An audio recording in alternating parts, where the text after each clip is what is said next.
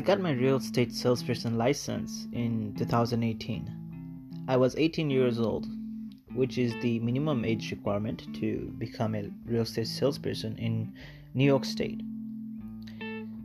Today, as a licensed real estate salesperson, I will be sharing with you all why we need to start thinking about investing in real estate.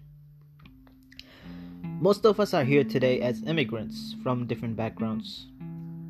Our families came here in the hopes of achieving the American dream, to have freedom and prosperity.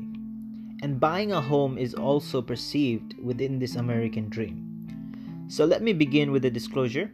I will not be getting into full detail of the process on buying a home, as that can be very long and complicated. I will be as brief as possible and more tailored to my peers. As I mentioned earlier, I'm a licensed real estate salesperson in New York State, and I have been practicing real estate from day one. I'm also under the strong mentorship of one of the best real estate brokers in New York State, with whom I have learned a lot and gained valuable knowledge on this process of real estate. We as adults need to start preparing to invest in real estate, and I will give you some guidelines and examples of how to prepare to buy your first home. I will be going over some basic information which is crucial to understand and adapt if you are going to be a homeowner someday. Information on topics such as analyzing your finances to determine if or when you are ready to be a homeowner. Like talking to people who have bought a home already, and thinking long term and starting to save early. A survey conducted by Property Shark shows that 32% of Generation Z believe student debt is the biggest obstacle to buying a home. That is why analyzing your finances is crucial in preparing to invest in real estate. When analyzing your finances, you will be able to set a goal, which is to buy a home. Analyzing your finances includes creating a budget, which includes your income and expenses. An important concept to remember is that you should maximize your income and minimize your expenses. As of now, you or your family's number one expense is the monthly rent. When you buy a home, you will not be paying the monthly rent. You will be paying a monthly mortgage, which is kind of similar to paying rent. But if you understand real estate investing and became a smart buyer investor, you could essentially live rent free. Now, how is that possible? So let me share an example with you. Most buyers, what they do is they don't buy a single family home. They buy a 2-family or even a 3 to 4 family home, all depending on their budget. So now what they do is they live in one apartment and they rent out the other apartments in the building that they own. And with that rent income, they put the money towards paying their monthly mortgage rent. That is essentially how you could live rent free. So let's get into the next step. The next step you could take is to talk to any person who has bought a home already and learn more about the process. Or you could also talk to a licensed real estate professional like me.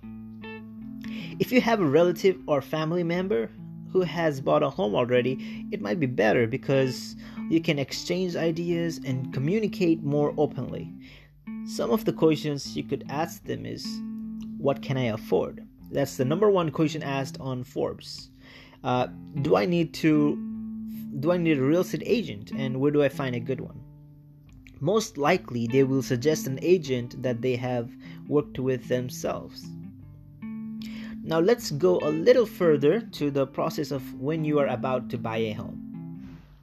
One of the payments you will have to make when buying a home will be the down payment. A down payment is the cash you pay up front to buy a home. When you buy a home, you will need to borrow money from the bank. An important term we use in real estate is leverage. We'll talk more about that in our next episodes. When we use the bank's money, we need to show them that we are responsible people, so they will lend us the money to buy the home. We also need to contribute to buying a home, so our initial cost will be the down payment. Let's say you're buying a home of $500,000. An example, a 20% down payment would be $100,000. That is the money you are contributing along with the bank. The lowest down payment you could put is 3%. However, that is not recommended because taking more money from the bank just puts you in more mortgage debt. This is why saving as much as you can now is very essential in the coming future when you are buying a home. It will be used for your down payment and other costs associated with buying a home, such as the closing costs and title transfer and other taxes and other important costs associated with buying a home. You will need to keep your focus for now on the goal, and that is the most important part.